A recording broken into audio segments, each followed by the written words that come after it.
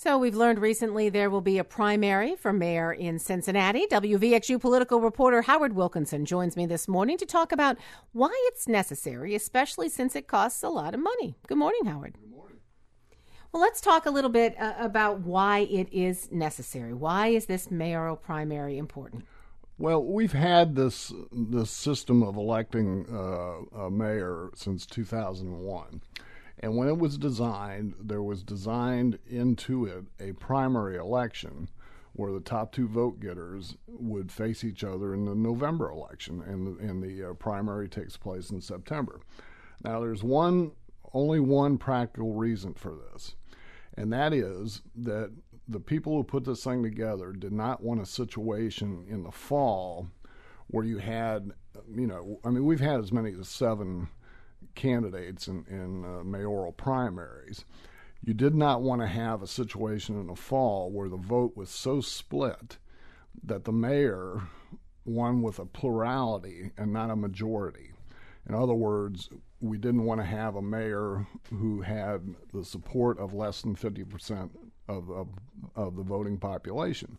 Wanted to have somebody who had at least 50% plus 1. And it's a practical situation.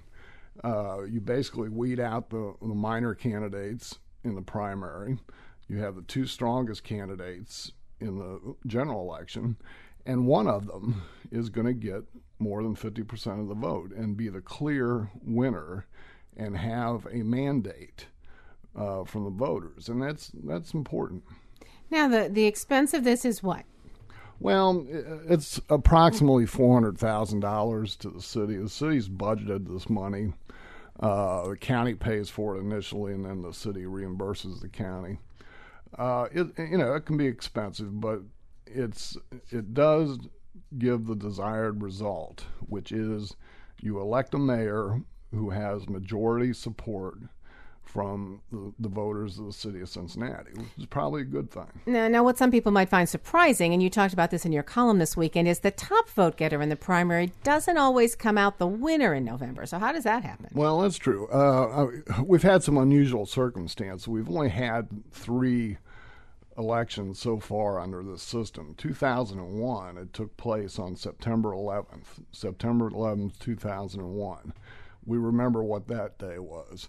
That was the day of the terrorist attacks in New York and Washington. There were not quite 14% of the vote turning out on that day. And Curtis Fuller and Charlie Luken were the top 2 candidates. Curtis Fuller won that primary, but then in the fall, there was a much higher turnout, somewhere in the mid-30s. And Luken's people came out in that election, and he won the election. You had sort of the same thing 4 years later in 2005. You had Mark Mallory, David Pepper, and then you had 2 other very well-known African-American candidates in Alicia Reese and Charlie Winburn. And I think the African-American vote kind of split up on election day. And in the end, in the primary, Pepper won by just a very, very small margin. But in the fall campaign, when it was head-to-head with Mark Mallory won fairly easily. And then in 2009, there were only 2 candidates who filed, Mark Mallory and Brad Wenstrup for the Republicans. So you didn't have a primary. So we don't have a whole lot of history to go on here.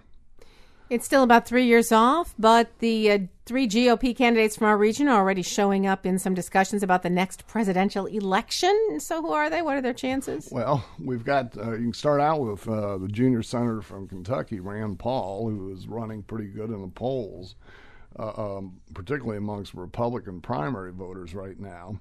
There was an interesting poll last week that had him very close to Hillary Clinton in Ohio in a head-to-head matchup. He may well run. Rob Portman, the junior senator from Ohio, caused kind of a stir a few weeks ago when he went to New Hampshire to speak to a Republican dinner, but he also had a college reunion up there that same weekend. So I think people got a little overexcited about that. But he is certainly a possibility. And I think that if John Kasich, the governor of Ohio, is reelected next year, then suddenly I think he's going to be talked about a lot more as a presidential candidate. He certainly has the ambition, I think. Back in 2000, when he was still a member of Congress, he ran for the presidential nomination, didn't have any money, didn't have much name recognition, and of course he lost. But he has the ambition. Thanks, Howard. Thank you. Howard Wilkinson is WVXU's political reporter. He joins me each Monday at this time. You can also read his column and his blog at WVXU.org.